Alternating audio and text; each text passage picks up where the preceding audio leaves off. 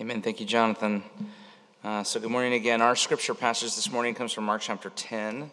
And so if you have a Bible and you want to turn there, that'd be great. So you can look on as we read together and as we look through this passage together. But if you don't, or if you want to grab the Bible in front of you, that's great too. But if not, it's printed for you in your worship folder, and it's on the screen behind me. If you're at home, it should be on your screen as well as we read. We're back in the Gospel of Mark. We've made it full circle. This is what we were all fall. We spent the fall going through the Gospel of Mark. We're picking back up, and we're going to finish at Easter time in these last few chapters. So in Mark chapter 10, you'll see similar themes to the things we've been talking about for the last number of weeks. Beginning in verse 32, let's read together. They, here is Jesus and his disciples, as they were on the road going up to Jerusalem, Jesus was walking ahead of them, and they were amazed, and those who followed after were afraid. And taking the 12 again, he began to teach them what was to happen to him, saying, "See, we are going up to Jerusalem, and the Son of Man will be delivered over to the chief priests and the scribes.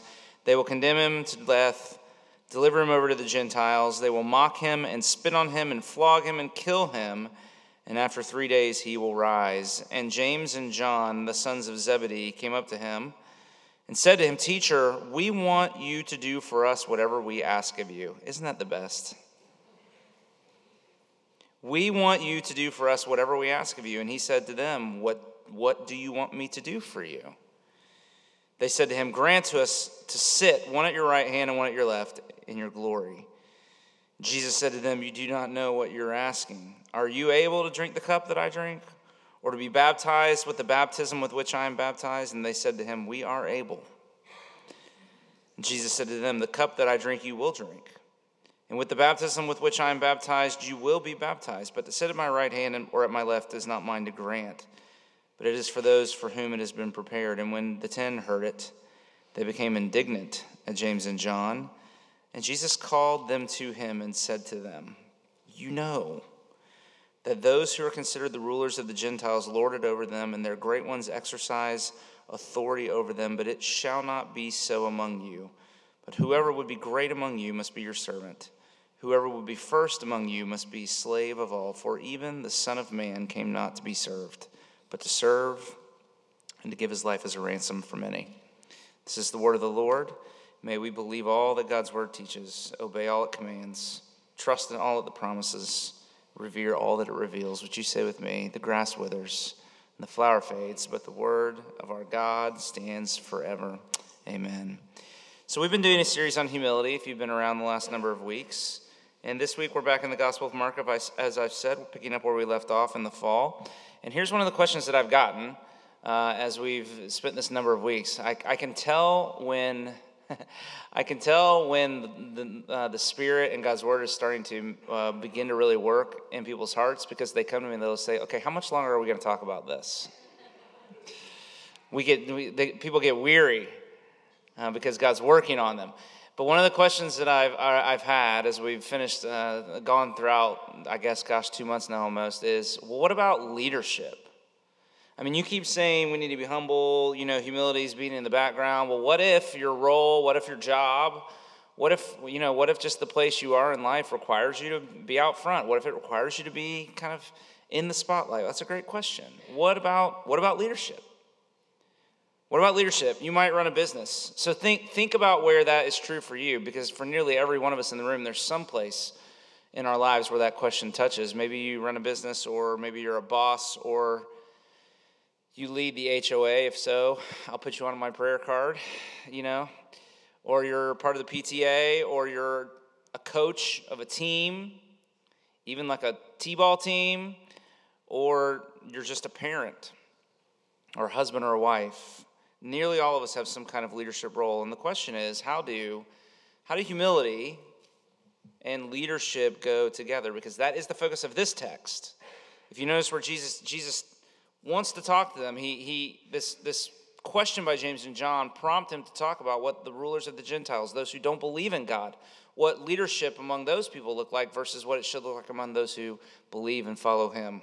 So how do humility and leadership go together? Okay, that's our question. Now, we should start with our definition of humility again. We can say it a few more times. Humility, we've said, is the displacement of the self in the enthronement of God. It's the disappearance of the self.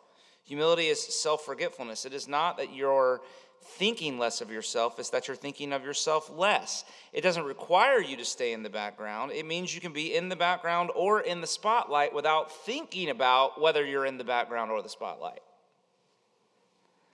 The glory of the gospel is that it can produce people who seek great things, but not great things for themselves. Great things for God, great things for the kingdom, great things for the city they live in, but in the way of Jesus. That is through serving and giving that echoes the serving and giving of Jesus on the cross, okay? That's what this text really is teaching us here. So we want to ask, what about leadership? And you're going to see three things.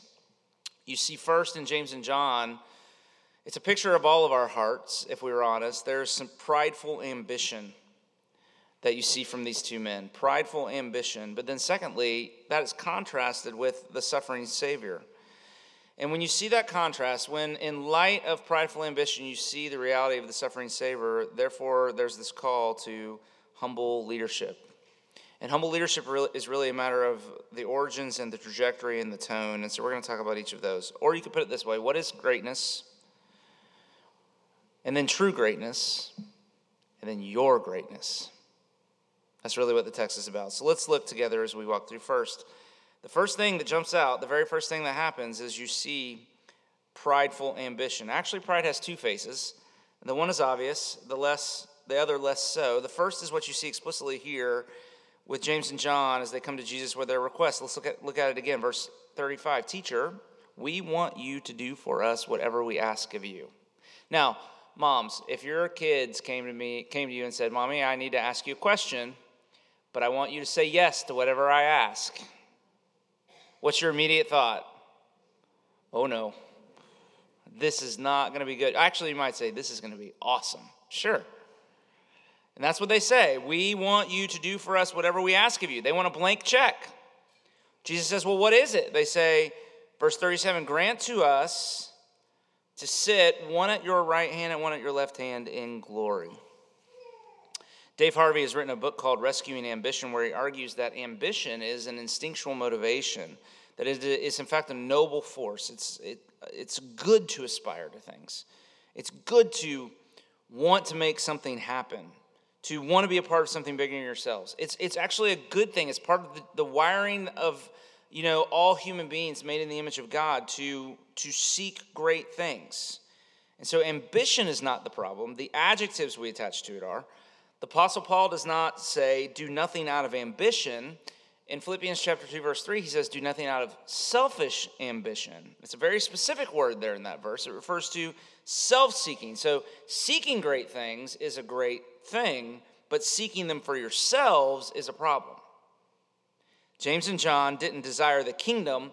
They desired a place in the kingdom. Do you see the difference? They didn't desire the kingdom come on earth as it is in heaven. They desired a seat of honor as the kingdom came. They had a soul hunger to be exalted above everyone else. It was a selfish ambition, a prideful ambition. They were seeking great things for themselves. And here's the problem: prideful ambition paired with a leadership role.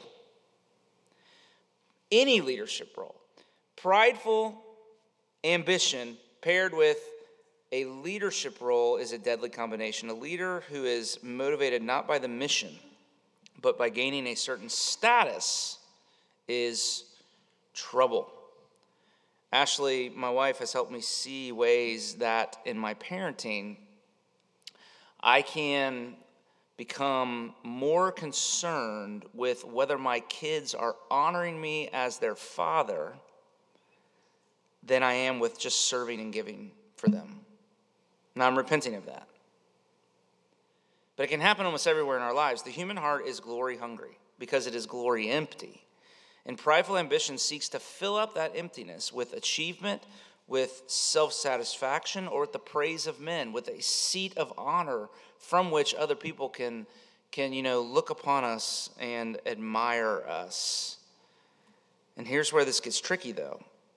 Prideful ambition is bad, but as I've said, ambition is good. Dave Harvey goes on to write, he says, humility, rightly understood, shouldn't be a fabric softener on our aspirations. It doesn't kill our dreams. It provides the guardrail for them, ensuring that they remain on God's road and move in the direction of his glory. So to aspire to things, to want to make stuff happen, to have an impact, these are all God-given desires. So it's just a matter of whether it becomes selfish, whether it turns in on the self. That's what a sinful heart does. It turns everything in on itself. So we have to be careful of selfishly being ambitious towards things, but we have to be careful on the other side of this too. Prideful, selfish ambition is a problem, but so is prideful avoidance. James and John make their ambitions known. That's the only difference between them and the other 10 disciples. When the other disciples learned of it, it says, verse 41, that they became indignant. They did not do what James and John did, but they were no less proud.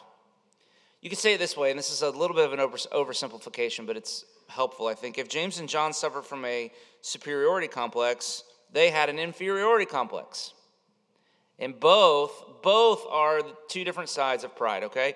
So humility is being careful of selfish ambition, but at the same time, humility is not hiding. Humility is not hiding. If you can throw a baseball 95 miles an hour, you better tell the high school baseball coach. I mean, humility is not sitting on the bench and never telling the coach if you can do that. In Screwtape Letters, one devil advises another. He says, the enemy, who is God, the enemy wants to bring the man to a state of mind in which he could design the best cathedral in the world and know it to be the best and rejoice in the fact without being any more glad at having done it than he would be if it had been done by another. The enemy wants him, in the end, to be so free from any bias in his own favor that he can rejoice in his own talents as frankly and gratefully as in his neighbor's talents. And that, if that's right, like in other words, if what God wants for us is for us to be people who can say, you know what, that is a beautiful thing, even if I had nothing to do about it, but at the same time be able to say, but I can do some beautiful stuff too. And to admire and to acknowledge and rejoice in the things that we're good at and the contributions that we make without feeling any self-consciousness about it. We can do it gratefully, frankly, as if we're talking about somebody else. If that's right, then denying your talents and abilities is not humility. It's self-consciously avoiding the spotlight. So Gavin Ortlund describes humility as the freedom of valuing your contribution to the world alongside everybody else and every other good thing. And I love that. If you can fly, don't hide it from the world. Fly. Don't worry about how it makes other people feel. That's their problem, not yours. Fly. Humility is not hiding. It's not self-hatred. A truly humble person doesn't need constant attention, but they don't necessarily mind being noticed. They don't need flattery, but they can sincerely receive a compliment. Somebody who can't receive a compliment is not a humble person. They aren't constantly minimizing themselves. Humility is not low self-esteem, because low self-esteem is no different than high self-esteem, because both low self-esteem and high self-esteem is still focused on what? Self. You got it. You're getting it.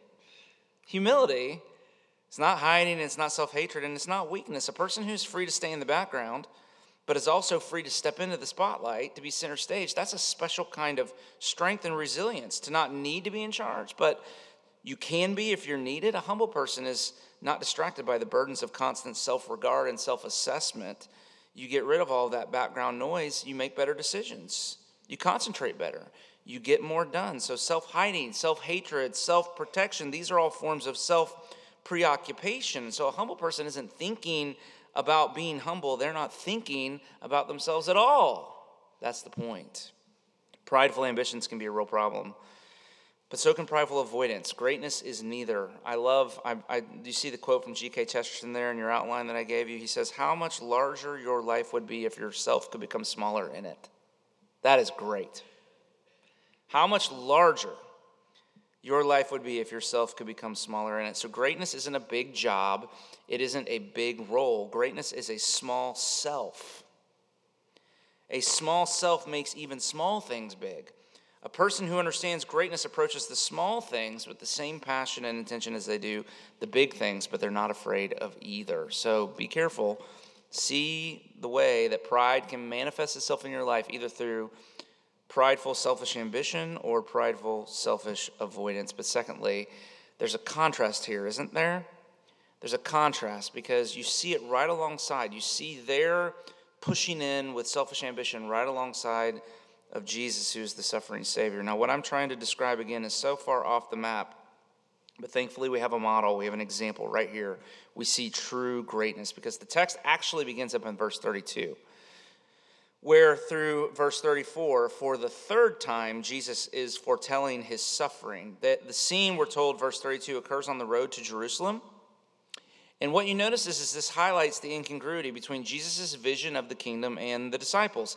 There's a juxtaposition, if you can remember that from English class here. Jesus, on the one hand, verse 32, talking about the cross, and then in the very same, they're walking along the road, and Jesus says, look, here's where we're going, and here's what's going to happen. And it's as if James and John interrupt him in his talking about his suffering, and while he is talking about a cross, they are asking for thrones. And it mirrors for us the wrestling in our own hearts, the desire to be exalted to a seat of honor alongside of the call from the gospel to be humble and to serve. Now, Jesus is explicit here. This is what is unique about this time. This is the third time, but this time he really goes into more detail because down in verse 45, he comes back to it at the end of his interaction with the two brothers. He says, even the Son of Man came not to be served, but to serve and to give his life as a ransom for many. It's a very important verse 45. And it means that Jesus, who was God, the King of the universe, he did not demand royal treatment. When he came into the world, the people should have served him. That would have been right, but that's not the way it went. Jesus did not come seeking a platform or a place in the ministry where he could make a name for himself. He did not come looking for a seat of honor. He did not come to be exalted. He was exalted. And he made himself nothing, becoming a servant. Which means for us in every situation, and again, this leadership thing gets worked out in so many different ways and in so many different places, but in every situation, you have an option. You can demand to be served or you can serve.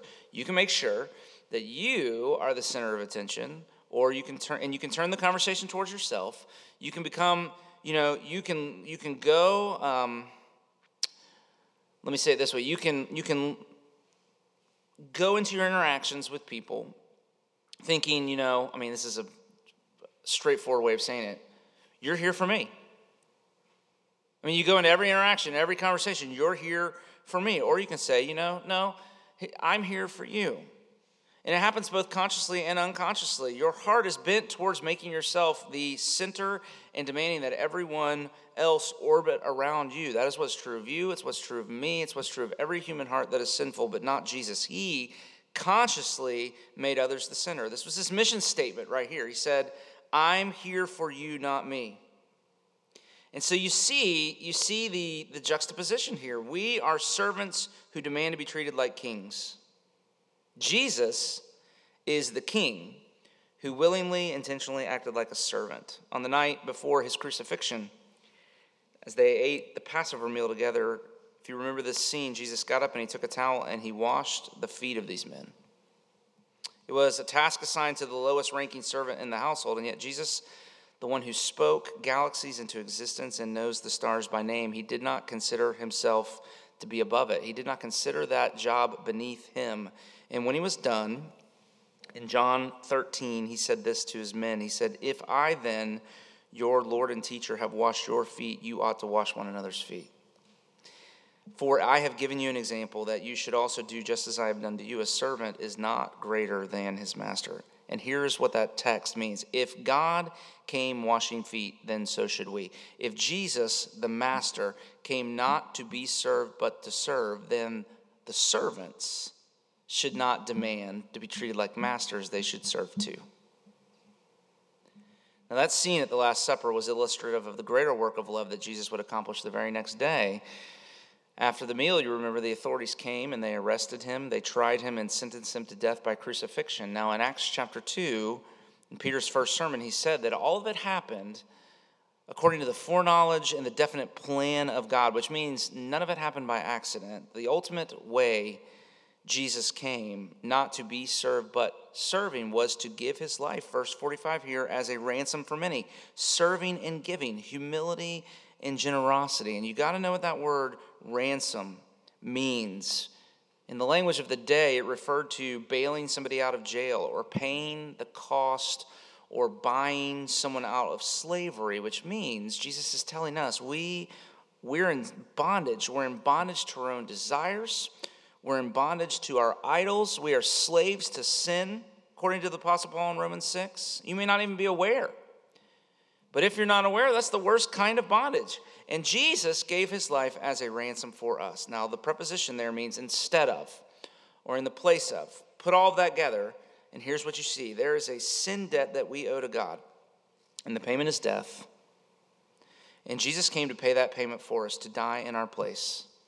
Now, the ancient peoples believed that the gods had to be appeased. In the Iliad, for example, Agamemnon didn't get fair winds to Troy until he sacrificed his daughter, and that appeased the wrath of the gods, and they sent the winds. But that's not what is going on here at all. Jesus didn't have to die.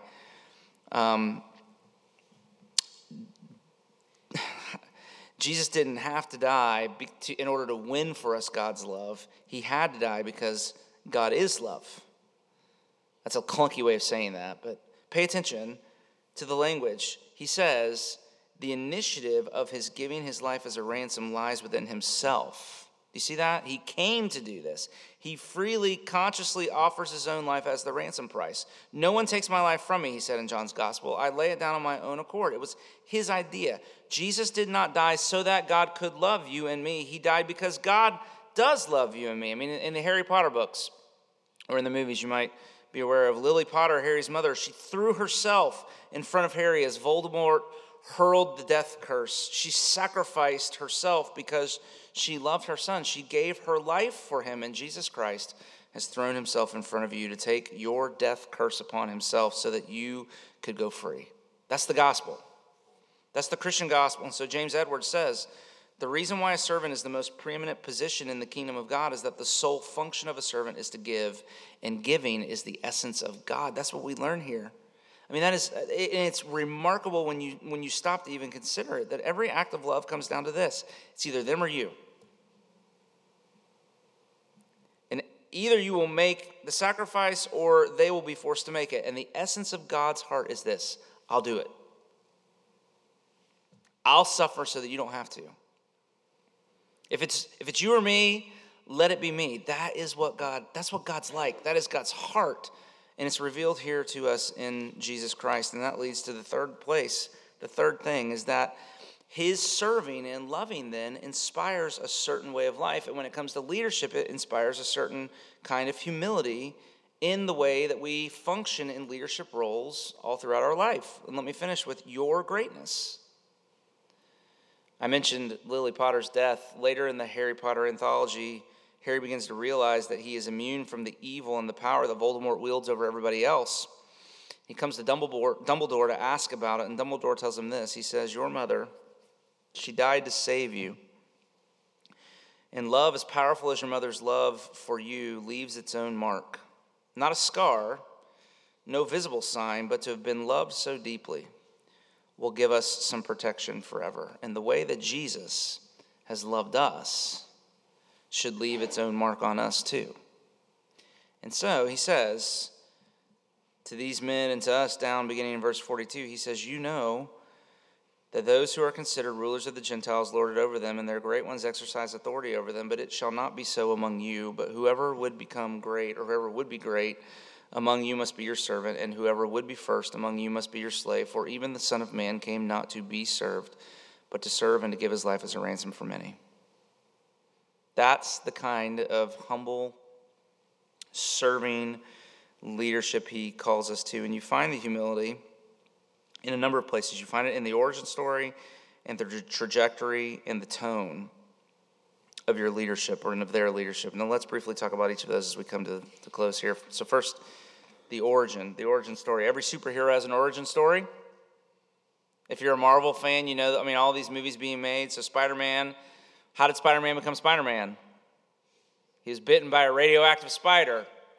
Superman was actually raised in rural Kansas, right? Every leader has an origin story. The problem with James and John is that they are seeking great things for themselves. They're not responding to God's call.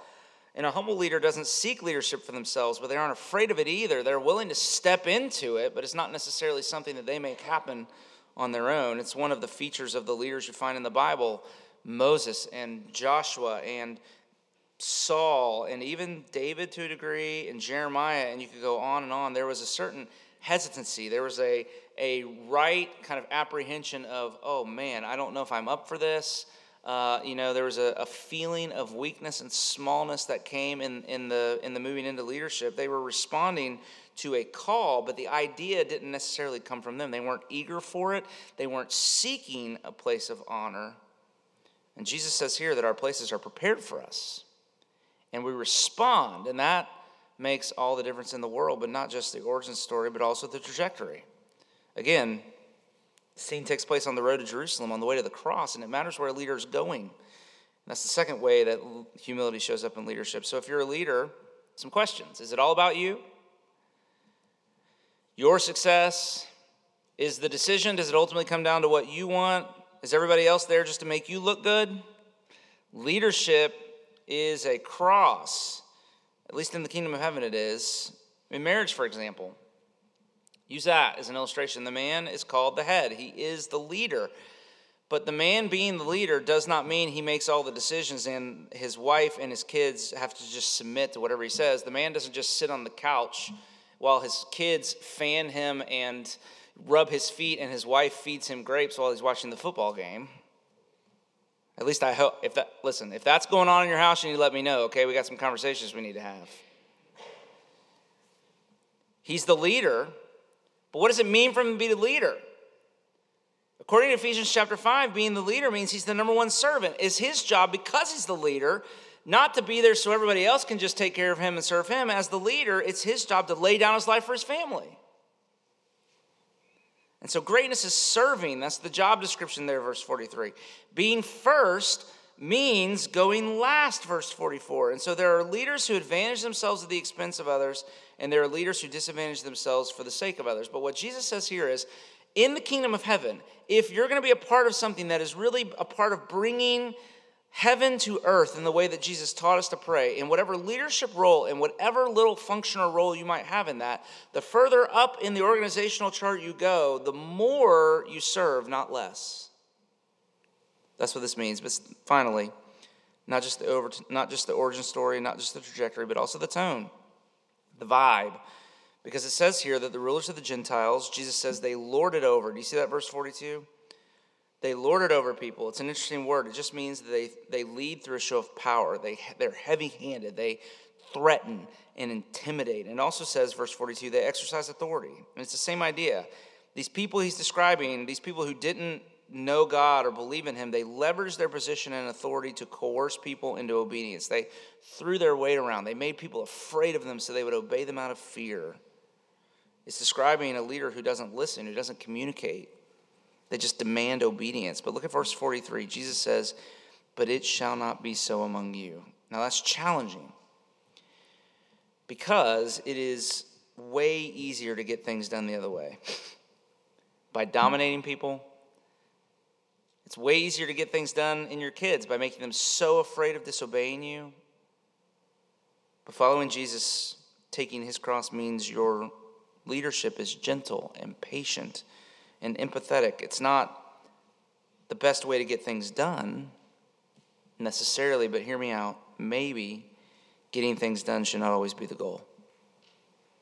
What if love is the goal? What if grace really is what moves the world forward?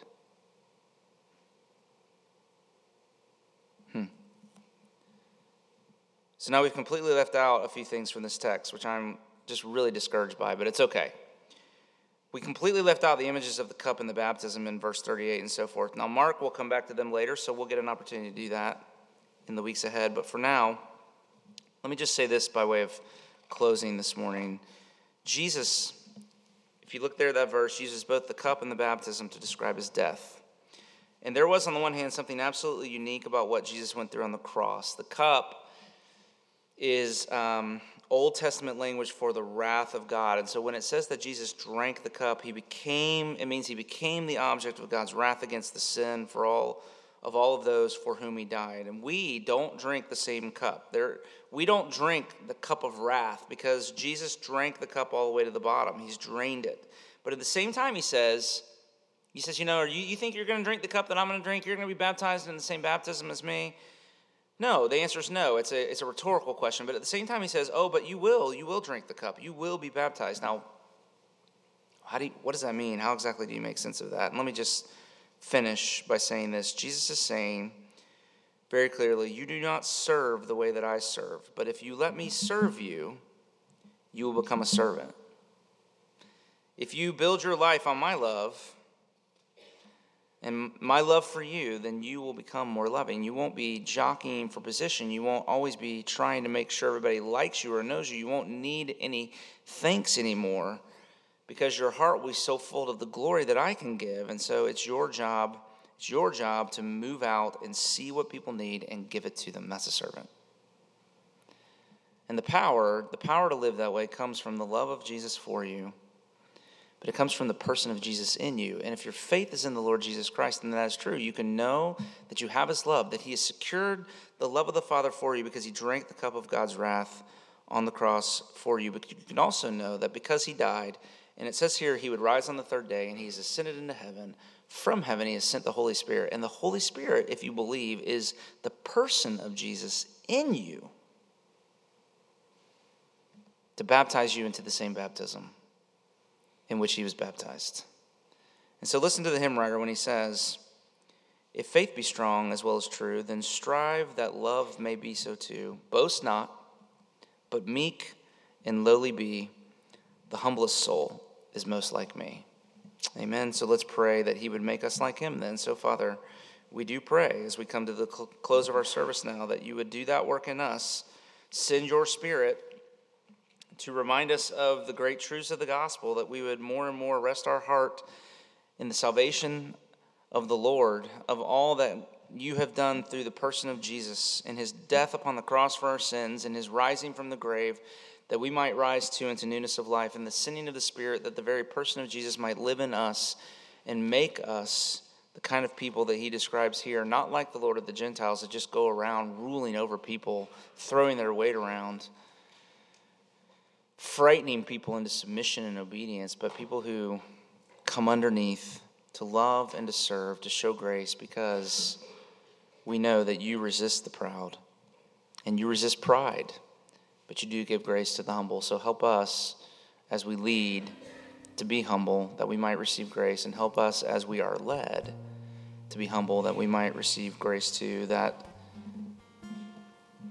the kingdom might truly come and your will be done on earth as it is in heaven. We want to be a part of that. We want to see great things, but help us not seek those great things merely for ourselves, but for you and for your glory instead. And we pray it in Jesus' name. Amen. Amen. I pray that as the song of your heart as you go this morning. And so receive this benediction. If your faith is in the Lord Jesus Christ, then because of all that he has done, you can be assured that these words belong to you. Now, it doesn't mean that you go and nothing's ever hard or you don't run into any trouble. It just means that as you do, you can be assured that he is working for you, that his face is turned towards you to turn whatever hard thing that you might encounter into a good thing that both is for your good and for his glory. So receive this word then. May the Lord bless you and keep you. May the Lord make his face shine upon you and be gracious to you. And may he turn his face towards you and give you his peace both now and forevermore. Amen. God bless you. Go in his peace.